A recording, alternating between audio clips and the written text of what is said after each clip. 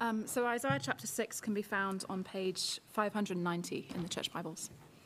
In the year that King Uzziah died, I saw the Lord high and exalted, seated on a throne, and the train of his robe filled the temple.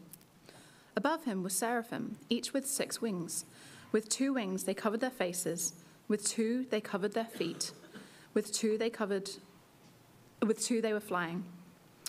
And they were calling to one another, "Holy, holy, holy is the Lord Almighty. The whole earth is full of his glory." At the sound of their voices, the doorposts and thresholds shook, and the temple was filled with smoke.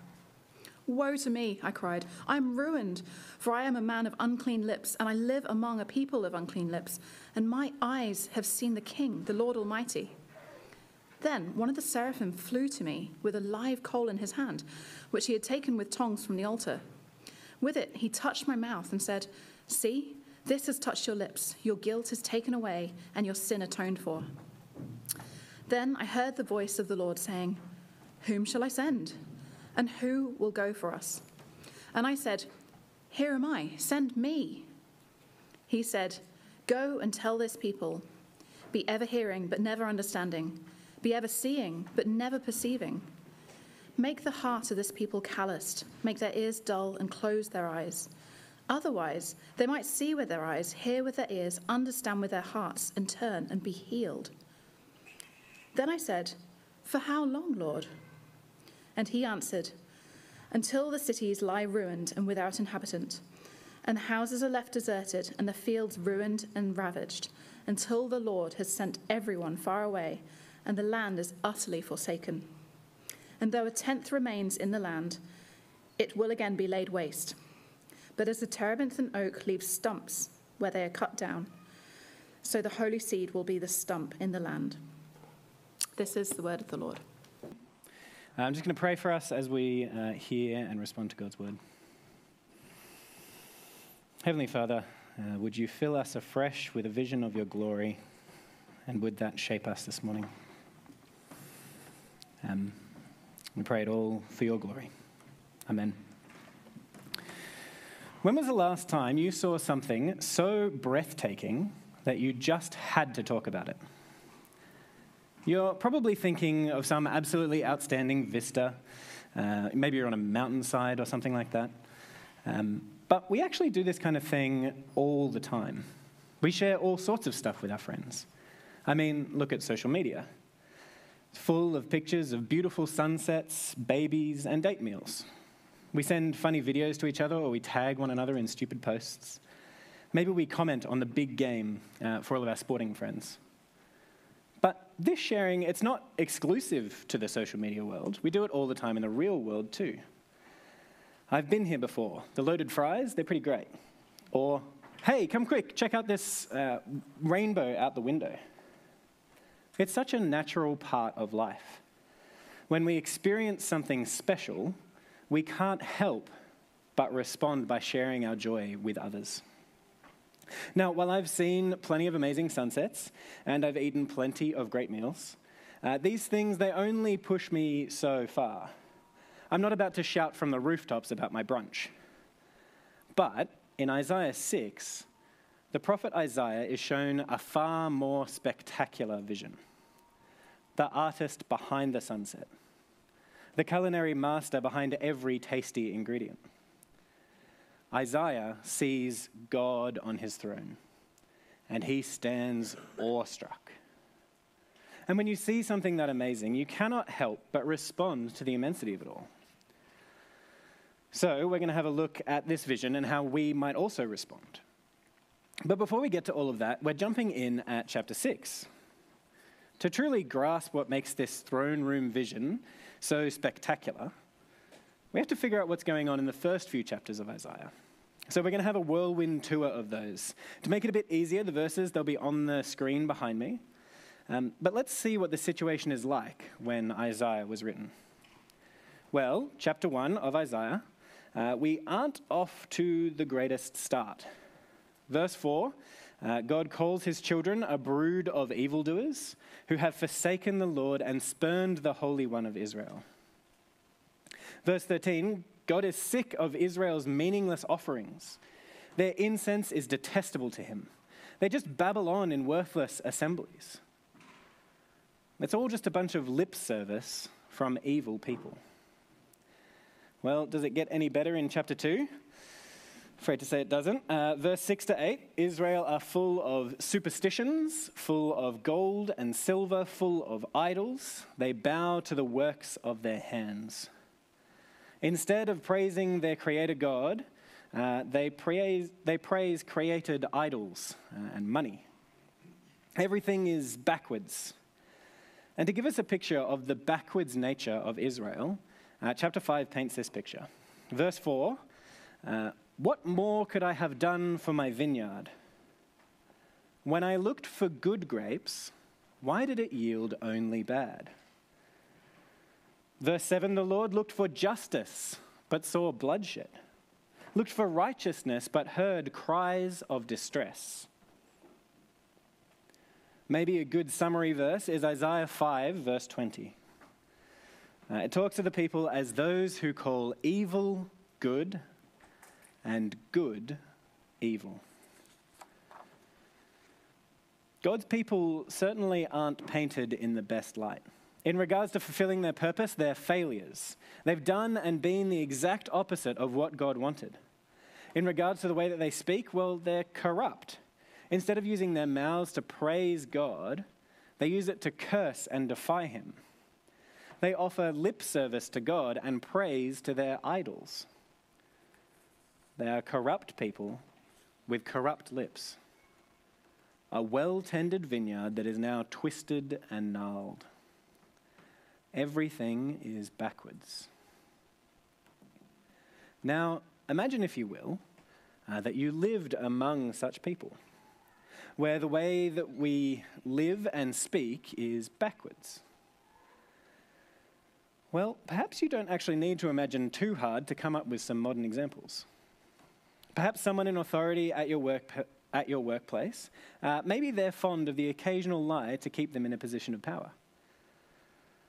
I'm pretty sure that God's name shows up more often in conversation than just for the sake of praising him. And I probably don't have to suggest too many ways that people praise stuff and wealth over God who gave them those things. People, we, are so often backwards.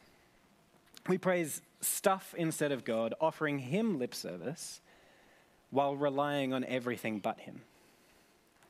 So, imagine that you're living among the people of Isaiah's day. And yet one day, you get a glimpse of what is going on behind the curtain. You close your eyes in bed one night to the gentle sound of cursing on the street corner, or some public official rattling off their lip service on the TV. And then you drift off to sleep, only to open your eyes and see the strangest sight, a sight like Isaiah 6, 1-4. You're standing in some kind of throne room, you look around, and the first thing you see is God in all of his glory. He's seated on his throne, and his very presence is filling the whole space. And before you take it in, you see these bizarre things. Winged creatures, wings all over, wings flying. You try to make sense of it, but before you can, their voices boom into your ears as they shout back and forth, "Holy, holy, holy is the Lord Almighty. The whole earth is full of his glory." And as they boom back and forth, the room shakes with each word, "Holy, holy, holy." And as you look around the room, you're just trying to figure out what's going on. You can't really see clearly because everything is hazy with smoke.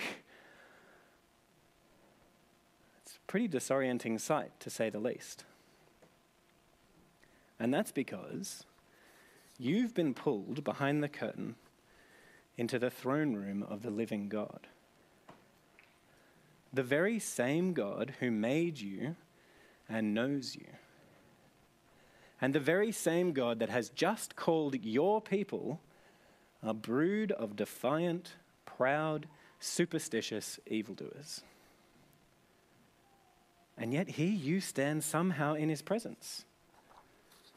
Lies, curses, hypocrisy, they were all being drummed into your ears just moments ago.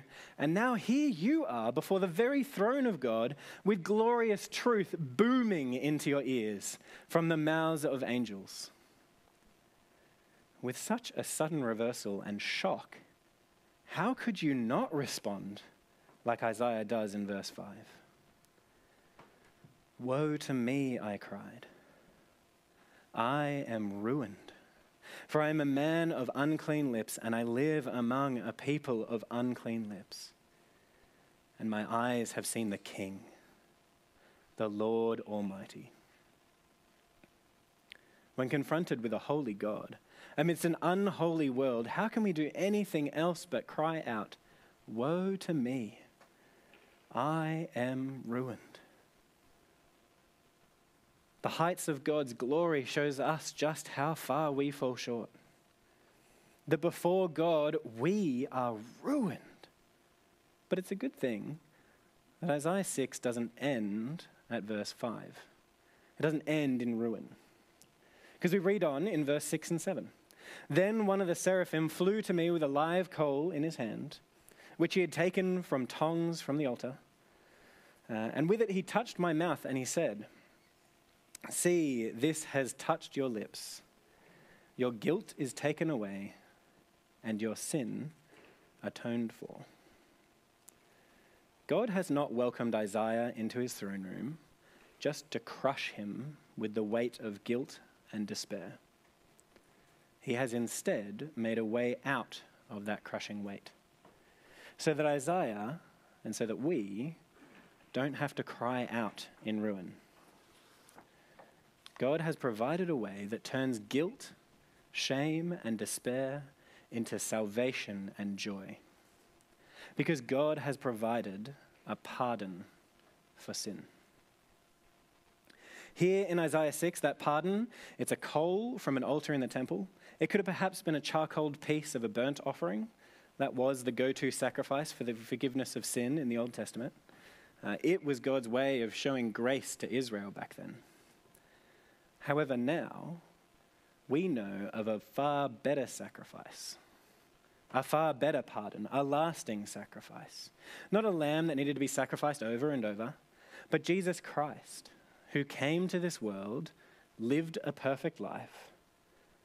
Jesus Christ, who died as a pardon for our sins. So that you and I can see our enormous, glorious God, and yet still walk away unscathed. Not left in ruin and despair, not destroyed by his judgment, but cleansed by his love. Let's just sit in that relief that Isaiah must be feeling in this moment.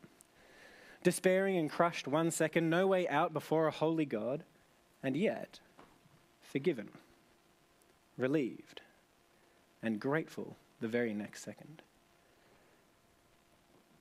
It's a relief and a joy that is on offer to you today. You don't need to sit there crushed by woe, by ruin before a holy God. The relief of salvation is on offer because God has provided you a pardon in Jesus. And if you want to have a glimpse of what it looks like to enjoy the relief of that salvation, talk to someone here this morning who has felt that relief. You should have plenty of people to choose from, as that should be anyone who's been forgiven by Jesus. When you ask them, see if they really treasure what God has done for them. Maybe you could ask them about the first time that they understood God's forgiveness. Check if it's real from the way that they talk about it. Because the joy of God's forgiveness is a wonderful, life-changing thing. And it's in this state of life-changing bliss that Isaiah hears God's voice. God speaks for the first time in the whole vision in verse 8. He says, whom shall I send, and who will go for us? That's a bit of an interesting question. God is asking a particularly broad question to no one in particular. It's not quite what we might expect from a call. Maybe we're waiting for God to say, you must go and tell the people of Palmy about me. Or, I have picked you out to go to Morocco. it's much more general and it's much more indirect than that. And I think it's because we're hearing the heart of God. This could be musings within the Trinity. It could be God consulting the heavenly throne room. Either way, we're let in on God's desires. Whom shall I send? Who will go for us? God here is wanting a messenger, a mouthpiece, so to speak. Because in the lead up to all of these verses, there's been so much talk of lips. The people have been calling good evil and evil good. They've been cursing God. Isaiah laments his unclean lips. This coal has touched your lips. And it's all because God wants someone to speak for him, to be his ambassador, someone to speak of his glory, to praise him publicly, someone who calls others to praise God. God wants his glory to be made known throughout the world. In Isaiah's circumstance, that meant his own people, the people of Israel. But even later in the book of Isaiah, God's message to Israel is supposed to be a light for the other nations. Chapter 52, verse 10, says, "The Lord will lay bare his holy arm in the sight of all the nations, and all the ends of the earth will see the salvation of our God." It's not just found in Isaiah, it's found throughout the Bible as a whole. God is wanting people to be his mouthpiece to everyone, not just Israel. God wants to send glory bringers into the far reaches of the world to bring all peoples back to himself. But if he wants messengers, why doesn't he just tell Isaiah directly to go? Or why doesn't he just tell us directly to go? Well, let me emphasize again that it's maybe because we don't need a flash of light or a direct and clear audible call to go somewhere. Perhaps Isaiah only needs to hear God's heart to draw people back to himself. Because when he hears about God's heart and the possibility of serving, he can't help but jump up and volunteer. I mean, if you thought mere seconds ago that you were about to be crushed to dust before a holy God for all the ways that you fall short, and yet you tasted charcoaly forgiveness. Great. What else could you do when you overhear God musing, "Who will go for us?" What else could you do but hurl yourself into God's service? Pick me, pick me. And so in verse 8, he says, "And I said, here am I, send me." Now I want us to notice a little bit of an order here. Isaiah is saved, and then he offers his service to God. Salvation, then service. Salvation, then speaking about God to this world. Have you been saved? Do you understand the great blessing that you have received? If so, don't keep this glorious message of salvation to yourself. Not because you have to be in God's good books, because again, he's saved us, then we serve. But because if we have seen and we have tasted God's forgiveness, how could we shut up about his glory? We share heaps of our lives with one another because we want to share all the things that we enjoy. So how could we not proclaim God's glory to this world? Will we use our once unclean lips to speak about God to everyone around us? What if it's not easy? What if God gives us the task of speaking to people who don't want to listen at all? Well, verse 9 to 13 give us a framework for that exact outcome. Because let's bring it back down to earth. Isaiah has seen this vision. He's caught up in the throne room, but every day he's still surrounded by slanderous, unjust, violent, twisted people. So, what might the message look like in that kind of situation? Well, verse 9 and 10. He, that is God, said, "Go and tell this people, be ever hearing, but never understanding. Be ever seeing, but never perceiving. Make the heart of this people calloused, make their ears dull, and close their eyes. Otherwise, they might see with their eyes, hear with their ears, understand with their hearts, and turn and be healed. Whoa, whoa, whoa. How is that sharing God's salvation with the world? How can that come from a glorious God? Well, I'm going to dodge a bullet here, and I'm going to hand that question straight to Jesus, because Jesus speaks about these exact verses in Mark 4. There, Jesus tells us a story that helps us understand these verses. The story is often referred to as the parable of the sower.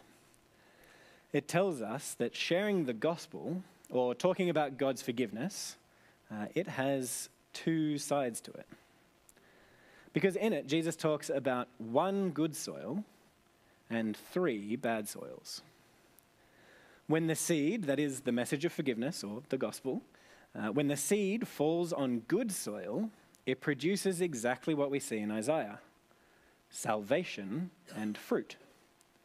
But there are three other soils who do not produce this kind of fruit.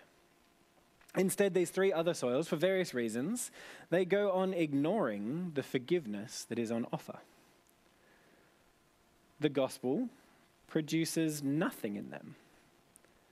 No humbling, no repentance, nothing. It reminds me of a certain well-tended vineyard that only produced bad grapes. And Jesus explains that the people represented by these three soils are those who don't respond to his teaching. They see, but they never perceive. They hear, but they never understand. And so the same message that brings forgiveness and salvation to some hardens, deafens, and blinds others. And as uncomfortable as it is, we don't actually get to decide who is who. Who is which soil? Who will be saved and who will go on ignoring the gospel of forgiveness? God decides that. He decides whether the gospel will dull the ears, close the eyes, or callous the heart. And he decides if it will result in salvation. All that's on us is to share the gospel. God will do with that what he will do with that. And this is actually a relief. It takes the pressure of salvation off our backs. It means that if you have persisted for years, you've shared the gospel 1,000 times with that one friend, but they still don't see the glory of God or their need for salvation, you are not a failure. You are a faithful servant. You are a faithful mouthpiece of God, doing exactly what he wants of you. But may I remind you that we don't share the gospel with no hope, as if it's only going to be ignored and only going to bring judgment. There is hope. So we're going to read from verses 11 through 13. Isaiah said, "For how long, Lord?" And he answered, "Until the cities lie ruined and without inhabitant, until the houses are left deserted and the fields ruined and ravaged, until the Lord has sent everyone far away, and the land is utterly forsaken, and though a tenth remains in the land, it will be again laid to waste. But as the terebinth and oak leave stumps when they are cut down, so the holy seed will be the stump in the land." Now, verse 11 and 12, they're pretty clearly referring to the coming exile of God's people, where God sends his people far away and the land is forsaken. The exile is the big moment of judgment for the Old Testament. And yet, Isaiah is supposed to call out until then. Because while this judgment day is on its way, God still calls out with the message of forgiveness. He uses Isaiah and he uses the other prophets to cry out with hope, that they might see with their eyes, hear with their ears, understand with their hearts, and turn and be healed. Because when judgment is finally dealt out, God will save for himself a holy remnant, a holy seed, a stump after the tree is felled. People will return to God through Isaiah's message. And people will return to God through gospel proclamation today, as we await another big day of judgment. Although, here we actually have even more hope than Isaiah. Isaiah is promised a small remnant, a stump in the face of exile.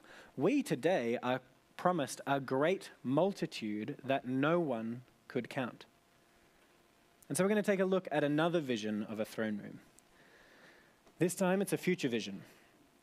I want you all to turn with me to Revelation 7, verses 9 through to 10. It's right at the back of the Bible. Flick there now.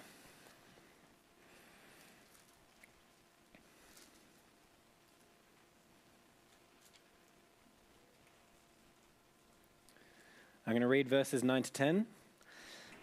After this I looked, and there before me was a great multitude that no one could count. From every every nation, tribe, people, and language, standing before the throne and before the Lamb. They were wearing white robes and they were holding palm branches in their hands. And they cried out in a loud voice, "Salvation belongs to our God who sits on the throne and to the Lamb." It sounds a little bit like that first vision, right? Except this time, instead of it being just angels praising, it's great multitudes of people. And in fact, they start off the chorus. The angels don't join in until verse 11 and 12. Instead of needing a burning coal, all the people here, they've already been washed by the blood of Jesus in verse 14. How did this great multitude get here? How were they around this throne? How were they washed by the blood of Jesus? Well, it's because people like us heard God's desire to call people back to himself. And God used us to proclaim his glory. Let's land back in Isaiah 6:8. When God says, "Who will I send? Who will go out for us?" Will you say, "Here am I, send me"? Regardless of how difficult the audience, will you bring God's glory to those people? If we want to see every nation, tribe, people, and language before the throne praising God for eternity, what will it look like for you to say, "Here am I, send me"? If you hear about a gospel need in a place that is far away, that is difficult, a place that is well far out of your comfort zone, will you go? If you hear God's heart for Turkey, where the hearts are hard and the ears are dulled, will you go? If you hear God's heart for Japan, where work culture is poised to strangle every single fledgling faith, will you go? If you hear God's heart for Portugal, where they have been inoculated by centuries of false gospel, will you go? You know the situation that God has put you in currently every day. You have heard God's heart for the lost around you every day here in Wellington. As you step out that door, will you say, "Here am I, Lord. Send me"? Let's pray. Dear Lord, we ask that you would fill our eyes afresh with a vision of your majesty. We ask that we would grasp on to your offer of forgiveness and cherish it deeply. We long to know your heart for this world. And Lord, we long to be your mouthpiece to this world. Here are we, Lord. Send us. Amen. Just a note before I hop down, if you're sitting there and you want to be better equipped to share the gospel with people around you, please talk to me, talk to one of the other pastors here, or your community group leader, or your other Christian friends. I would love to hear heaps of conversations going on over morning tea about how we can be sharing the gospel more. Or if your heart was spurred to think maybe beyond this corner of the globe, can I recommend step 1? Pick a country with very few Christians and start praying for it regularly. There are a few resources out there like Operation World and Prayercast, and they're pretty useful to help guide your prayer. Or if you want any more information about that, I'm also happy to talk about other steps in the overseas direction. As for now, though, I'd like to invite the band up because we're going to sing in response to God's word.